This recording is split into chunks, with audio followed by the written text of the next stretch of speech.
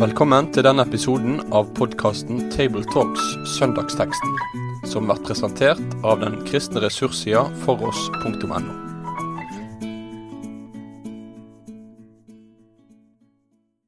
Hjertelig velkommen til Table Talks, produsert av nettsida foross.no.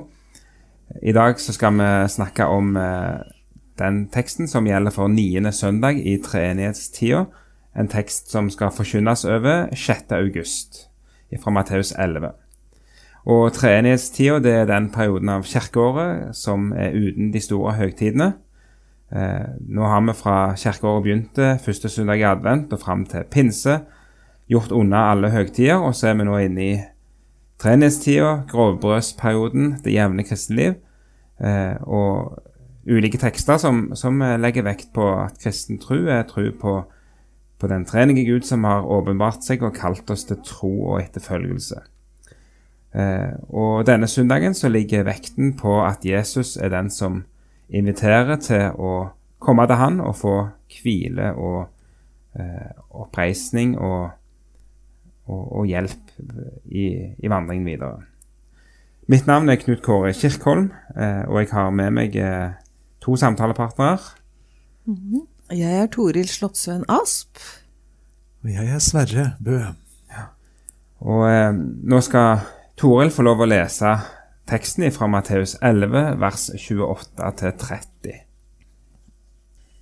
Kom til meg, alle dere som strever og bærer tunge byrder, og jeg vil gi dere hvile. Ta mitt åk på dere, og lær av meg, for jeg er mild og ydmyk av hjerte. Så skal dere finne hvile for deres sjel. For mitt åk er godt, og min byrde lett. Når jeg hører denne teksten, så er alltid min tanke sånn, ok, jeg får komme til Jesus med det som er tungt og vanskelig, jeg får legge det vekk, og så får noe nytt, en ny byrde å bære. Er det sånn vi skal forstå teksten? Vekk med noe, få noe nytt? Eller er det mer her? Jeg tror nok jeg i hvert fall har, når jeg har lest denne teksten i hele mitt liv, så har jeg lest vers 28, og så har jeg ikke brydd meg så mye om vers 29. Jeg husker at da jeg hadde vitnesbyrd på bedehuset første gang i mitt liv, da var jeg 12 år, og da reiste jeg meg opp og leste: Kom til meg, alle dere som strever og bærer tunge byrder, og jeg vil gi dere hvile. Og da var det helt eksistensielt.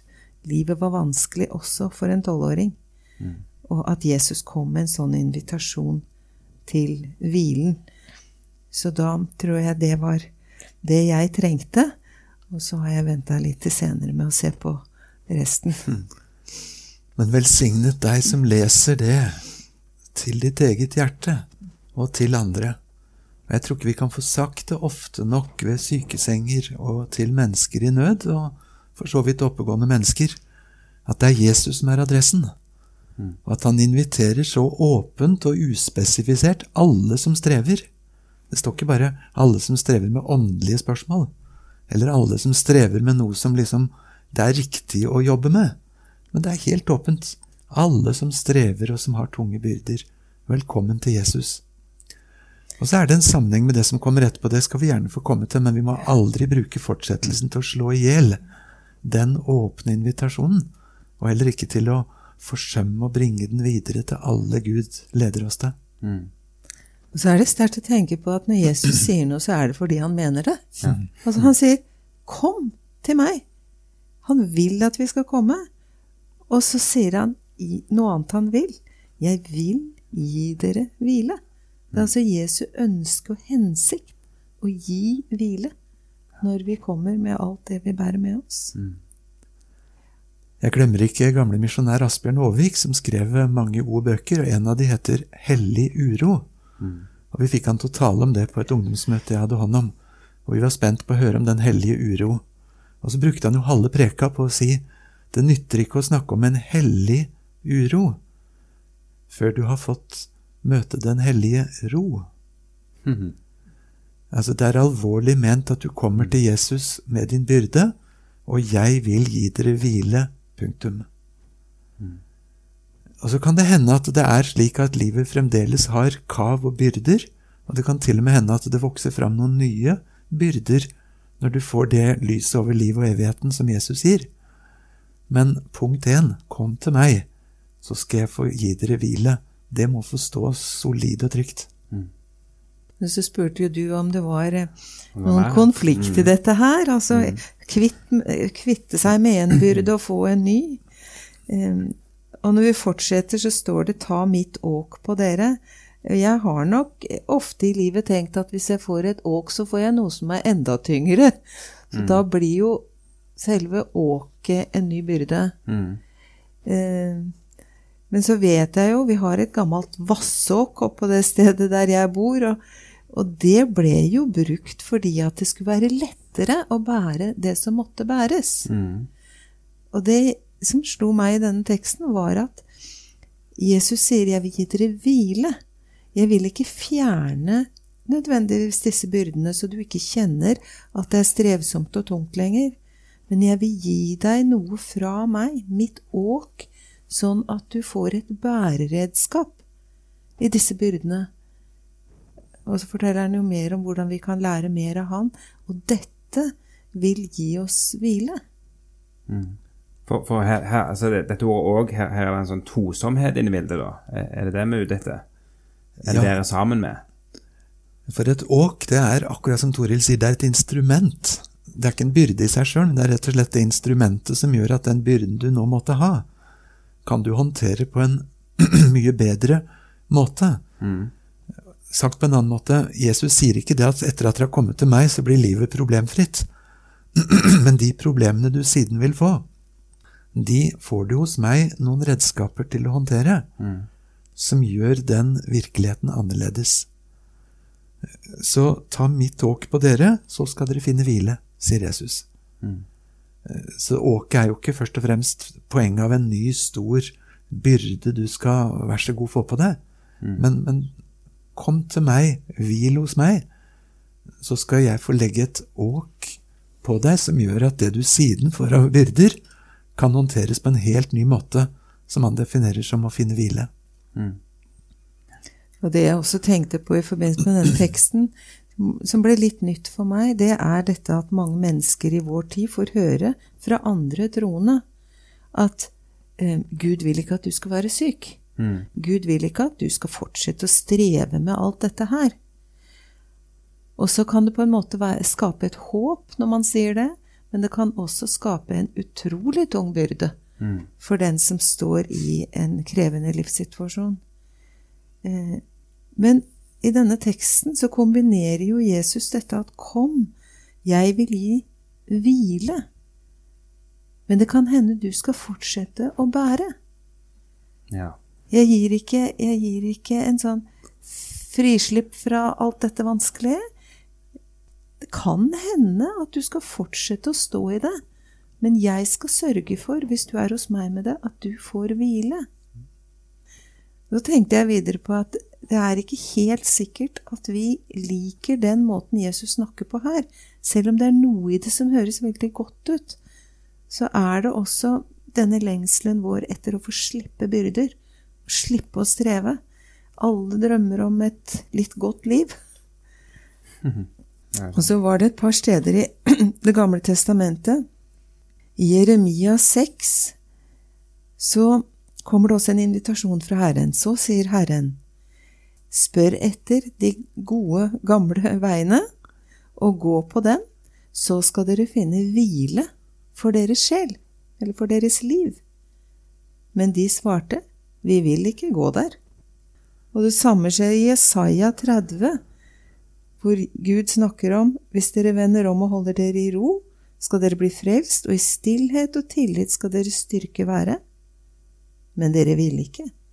Dere sa, nei, vi rømmer til hest. Altså noe med han inviterer til en hvile.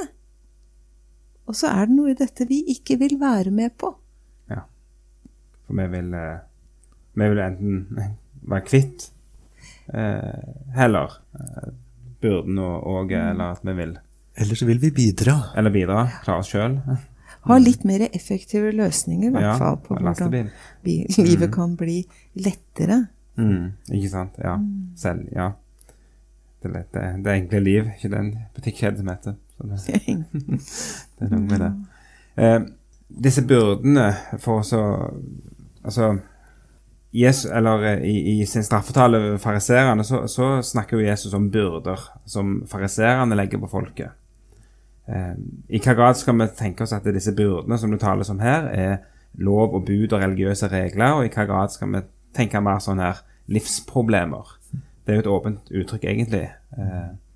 Men her det jo, og i Apostelgjerningene 15 så taler jo Peter om at loven et åg som hverken fedrene eller de selv har orket å bære. Så her det et eller annet som har i seg noe religiøst, sitter jeg med en følelse av. Har du refleksjoner om det? Ja, jeg tror det veldig klokt å stanse litt for det, fordi at selv om ingen antagelig kristen leder har ment å skulle gjøre det vanskelig, så blir ofte summen det at vi pålegger hverandre så det ene, så det andre, uskrevne forventninger eller direkte lovanvendelse, som binder byrder, som Jesus sier, som binder samvittigheter, som blir til sånne fedrenes overleveringer, som opprinnelig kan ha vært godt ment, men som ikke samsvarer med Guds bud, og som gjør livet tungt å leve. Og det alvorlig. Jeg tenker på meg selv som har forkynt i 30-40 år, og ofte til unge, og de sier, må du være konkret og gå inn på livet og etiske ting. Og Bibelen har så mange konkrete etiske anvendelser som ikke vi har lov å hoppe over. Men med en gang jeg skal prøve å bringe det opp til vår egen tid, så står jeg så snublende nær, og ordlegger meg sånn at det legges nye byrder på unge skuldre. Og det har vi en ganske voldsom straffetale som du refererer til her i Matteus 23, straffetalen mot fariserene, og gjennom hele Nytestamentet, og den risikoen kan jeg også komme til å ha. Og igjen, jeg synes det så befriende at Jesus i vers 28 her sier, kom til meg alle dere som strever og har tunge byrder. Enten det pålagt av mennesker, eller det sykdom, eller det Satans plager, eller det min egen dumskap og syndighet, eller hva det måtte være, så jeg velkommen til Jesus med det. Men det befrir ikke meg som forkynner ifra ansvaret med å eventuelt legge nye byrder på andre. Og så stiller jo Jesus seg da på deres side, som også her litt skrøpelige. Altså som ikke de som mestrer eller har kontrollen og organiserer. Men strever du tungt og bærer du tunge byrder, så blir du også ofte satt litt til side og kjenner på svakhet. Og så henvender Jesus seg igjen til dem, uavhengig av hva som årsaken. Og sier bare, men kom, ikke føl deg utenfor. Ikke gi opp. Ikke trekk deg unna fordi du ikke klarer å være med i det fellesskapet som presterer. Og når du snakker om unge, ikke minst blant unge, det jo så mye prestasjon som blir en kjempebyrde som gjør at man nesten ikke orker å leve. Og så roper Jesus inn i det. Bare kom til meg. Du blir kanskje ikke kvitt det som vanskelig, men jeg ønsker at du skal få hvile. Og så har jeg det et sånt spørsmål til, altså, jeg mild og ydmyk av hjerte, sier Jesus. Og så, hvorfor sier han det der? Det lurer jeg på når jeg leser denne teksten. Der tenkte jeg litt. Fordi jeg opplever i forhold til mine livsbyrder, som har vært ganske tunge til tider, så blir det så mye inni meg. Det kan godt hende dette litt psykologisk, da, altså, men det blir noe med at jeg har en sånn motstand, jeg orker ikke å kjenne på det, jeg må liksom bli kvitt det, jeg må kjempe imot det, så blir det så mye liv som blir en kamp. Jesus sier, jeg mild og ydmyk av hjerte. Kan det være en tilnærming til livet som gjør at du tør å puste inn, i stedet for litt sånn anstrengt å stå imot hele tiden? Og jeg tenker at når vi tør det der å si, velkommen, livet som det så blir du kanskje litt mild og du blir mer ydmyk i ditt hjerte. Og gjennom å puste det inn, så kan du kanskje komme mer i kontakt med hvilen. Så mild og ydmyk blir noe annet enn i kampmodus, og hele tiden sånn litt anspent for å mestre eller prøve å bli kvitt det. Jeg kan kanskje fortelle en selvopplevd ting som var litt spesiell for meg. I en periode hvor livet var fryktelig tøft, så var jeg på et møte, og mens jeg satt på det møtet, så fikk jeg se et slags indre bilde. Det ikke så ofte jeg får det, men det var sånn veldig tydelig. Og det var Jesus som sto foran meg med en kalk i hendene. Og så opplevde jeg at i den kalken var mitt livs lidelse. Og så tenkte jeg umiddelbart, ok, han har samlet det for å ta det vekk. Og så spør han meg, opplever jeg i dette bildet, vil du ta imot det? Og akkurat når han sier, vil du ta imot det, så var det akkurat som et eller annet slapp inni meg. Og så han gjorde helt det motsatte. Og jeg kjente det litt igjen i denne her. Vil du ta imot det? Slipp det inn uten å være redd. Og i det ligger det en ny hvile. Og så vekten på hvem det da, som sier dette til Toril i det tilfellet. Han som står og håndterer og har i sin hånd det du opplever som ditt livs motganger. Han kjenner du som han som døde for dine synder. Han som sier du velkommen til meg. Han som har all makt i himmel og på jord. Det noe annet enn at det står en tøff politimann eller en dommer og sier vær så god, dette skal du håndtere. Han som sier du skal få komme til meg med problemene, som sier ta mitt åk på dere. Han ikke tøff, macho, supermann som har håndtert alt. Nå skal du også klare å håndtere alt. Men han den som døde menneskelig sett som en taper, som den svakeste, som til og med Gud forlater til slutt. Altså, hvilken Jesus var dette å skulle selge i Rom eller Korint eller Efesus eller hvor det måtte være? Jeg vet hva folk vil ha. De vil ha tegn og under og visdom og filosofi. En sterk Jesus. Og så kommer det en som lar seg korsfeste. En som mild av hjerte. Og nå skal du få hvile hos meg, og så skal du få følge meg med det åket som du og jeg skal bære. Og da kan du være trygg på at dette blir ikke piskeslag og tortur, for jeg mild og ydmyk. Det knytter seg direkte til personen Jesus. Og han tiet jo når han led. Han gjorde ikke motstand da ellers, selv om han kunne holdt en forsvarstale. Så jeg håper å si, turte han for å være i vår språkbruk, og slippe løs det som kom. Og så viste jo han da at veien gjennom korsfestelsen og lidelsen førte til en oppstandelse og et nytt liv. Det kan kanskje virke litt fjernt for oss når vi står midt i vår kamp, men vi vet jo at det skjedde, og at det den veien han vil ha med oss også. Av og til nå i møte med dette åget, så har jeg av og til hørt en tenker seg liksom et bilde av to trekkdyr, der du har et rutinert, sterkt, stort trekkdyr, og så har du da et svagere og urutinert trekkdyr, og at det en vanlig praksis, at det sånn en lærer opp nye okser til pløyer og så videre. Det bildet vi har her? Det i hvert fall et vakkert bilde. Jeg har sett det på trykk i lærde kommentarer at et åk vil normalt være 2 eller 4 eller kanskje 6 eller 8 okser eller trekkdyr. Og en som skrev det at skal jeg gå i åk med Jesus, så vet jeg hvem av oss det som blir blindpassasjer. Så han var så glad i det uttrykket, for han tenkte da får jeg en easy ride. Jeg ikke sikker på om det nødvendigvis treffer tekstens poeng så veldig, men det at ikke alt individuelt. Du går ikke alene. Altså det at jeg med dere alle dager, det jo en tung bibelsk tanke. Og et åk vil normalt være noe som flere var sammen om. Enten flere mennesker eller normalt flere okser som trekkdyret som de brukte i samtiden. Så hvis vi tar en religiøs dimensjon over disse byrdene, ender vi opp med en slags samarbeidsteologi da, for å stille litt provoserende spørsmål. Nei, det skal vi ikke gjøre, for det vet vi av andre grunner blir helt feil. Da presser vi bildet på en måte som ikke gir mening, Hverken lignelser eller bilder skal overføres på alle nivåer. Hovedpoenget kommer fram.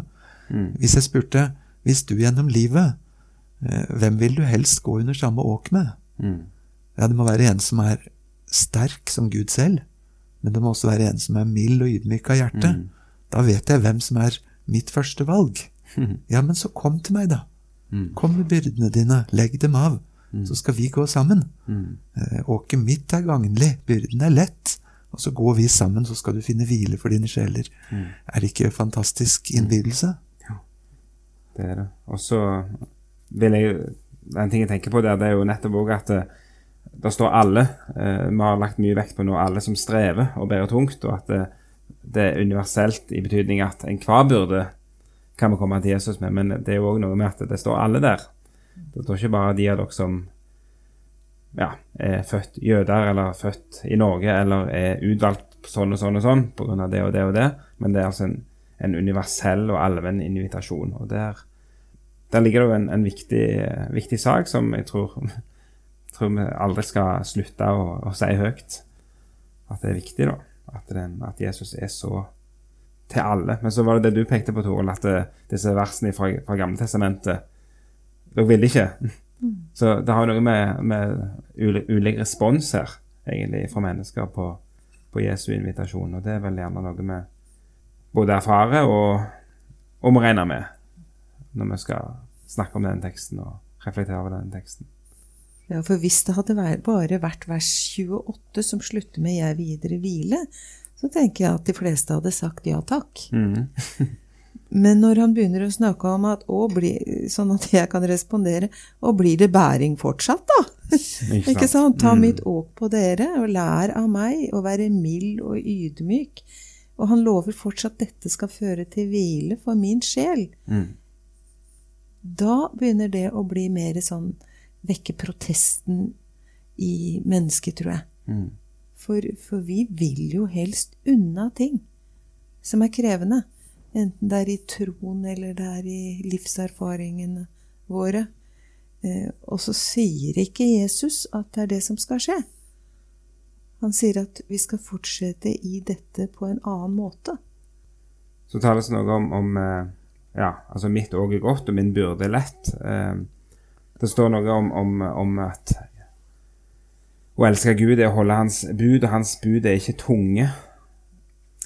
Så det har noe med vandringen her å gjøre, og livet, og at Jesu byrde har noe med det å gjøre for dem, da. At det er viktig å få fram. I Bibelens perspektiv så er virkeligheten beskrevet sånn, at før du er frelst, så er du en slave under synden. Frelse, det er at Jesus frir deg ifra slavekåret, setter deg over i hans tjeneste. Og så kan vi kontrastere og spørre, skal du tjene Satan, synden, kjødet, verden, forventningene? Eller skal du tjene Gud, han som er ydmyk og mild av hjerte? Så ser du de kontrastene i et annet lys. Men en 17-åring som egentlig har lyst til å smake litt mer synd, fordi det ser spennende ut, vil kanskje oppleve det sjette bud som en sperre for livsutfoldelse. Nå er jeg snart 60, og jeg kan jo ikke annet enn å takke Gud for at han har bevart meg ifra i hvert fall en del av de sår og skrammer som synden ville ha gitt. Det er ikke hans skyld om livet ble flokete noen ganger, men det er hans ære at det likevel kunne bære. Så står det nå, for mitt åk er godt. Og jeg kunne jo ønske det hadde stått som det gjorde før, at mitt åk er gagnlig. For meg er ikke godt og gagnlig akkurat det samme. Når noe tjener til det beste for meg, så kan det godt føles ubehagelig i øyeblikket. Så det er jo godt da ved at det innebærer noe som fører til det gode. Men dette at det er til gagn, det synes jeg var en veldig fin måte å uttrykke det på. Da vil jeg gjerne slå et slag for den gamle oversettelsen, fordi at på gresk står det «chrestos», som betyr nyttig, verdifullt, altså som har en hensikt. Så godt, det er et helt annet ord på gresk, men kanskje man synes at ordet gagnlig er litt alderdomlig, og så har man ikke funnet noe bedre. Tjenlig, det er også litt sånn belastet, men den meningen må vi gjerne holde fast ved. Ja, det er godt poeng. Hvis vi skal avslutte med å og spør det vanlige spørsmålet, hva vil vi særlig vektlegge som en forkynner over den teksten? Hva ville du sagt også, Are, som viktig? Ja, heldigvis har vi hatt hovedfokus på det i samtalen vår nå, at det alvorlig ment, og jeg får hvile hos Jesus. Men jeg vil gjerne få runde det med følgende lille tildragelse. Det skjedde på Fjellhaug på et kveldsmøte. En ung idrettslærer, han snakket om de byrdene som kan være strevsomme, og så sa han, heldigvis så får jeg lov til å komme til Jesus med det. Jeg får også lov til å be sammen med andre over det. Jeg kan få lov til å gå til fellesskapet med det. Men så det en byrde, sa han, som ikke blir mindre av noe av dette. Og jeg tenkte, hvor vil du nå? Og så skjerpet han det og sa, den byrden blir bare verre, dess tettere jeg kommer på andre kristne, for ikke å si Jesus selv. I alle dager tenkte jeg, hvor skal du nå? Og så ville han snakke om byrden med de ufrelste. For det en ny byrde som kommer hvis han får ta imot Jesus til frelse. Da blir alvor med evigheten og fortapelsen fryktelig påtrengende. Og deler jeg den med mine søsken, så kan jeg på en måte kjenne styrken i at vi sammen og ber over det. Men saken blir ikke borte. Det blir ikke et nullproblem etterpå. Og dess tettere jeg kommer på Jesus med den smerten, dess større vokser alvoret seg. Så det ble et kjempeparadoks i mitt hode at ja, faktisk så det noe som legges på, som du begynte hele samtalen vår med, som ikke var der før. Du legger av syndebyrden og blir gjeldfri, men plutselig så du blitt et gjeldsoffer. Jeg står i gjeld for jøde og greker, trell og barbar. Jeg gjør ikke som jeg vil. Nødtvunget må jeg dele evangeliet med flere. Kristi kjærlighet tvinger meg. Og da det kommet noe nytt inn som kanskje kan kjennes som en byrde. Og der jeg absolutt i tospann med Jesus. Men den på en måte ny. Det en sånn forunderlig side ved akkurat den teksten som ikke jeg har klart å bli ferdig med. Ja, og jeg nok litt opptatt av dette som det veldig mye av i vår tid, at man krever at Gud skal komme med en sånn quick fix inn i våre liv. Og at hvis du ikke blitt bedt for og har blitt frisk, så det din egen feil, at du ikke tror nok. Da synes jeg denne teksten hadde noe helt nytt å gi inn i det, for Jesus sier at alle dere som strever velkommen helt inn i min nærhet. Mens du strever, ikke når du har blitt kvitt det du strever med, eller blitt frisk. Og så det, når vi ser på kirkehistorien, så har vi veldig mange perioder i kirkehistorien hvor dette å være i lidelse kanskje det mest dyrebare i forholdet til Gud. Det der vi formes, det der det skapes, og at lidelsen har ikke blitt sett på noe vi må unna, men noe vi må ta imot. Og dette jo et veldig farlig område hvor man må balansere ganske. Men her ser det ut som man inne på noe av det samme. Det i lidelse, det i det tunge, at jeg vil være ved din side, og du skal få bære med mitt åk, og så skal du finne hvile, også når ting vonde. Ja, veldig fint. Og tenk at 3 vers kan gi rom for så mange ting. Og med det så vil jeg takke for i dag, og takke Sverre og Toril, og ønske lykke til, og Guds velsignelse ved de av dere som skal tale ved denne teksten. Med det sier vi takk for følget for denne gang. Finn flere ressurser, og vær gjerne med å støtte oss på foross.no.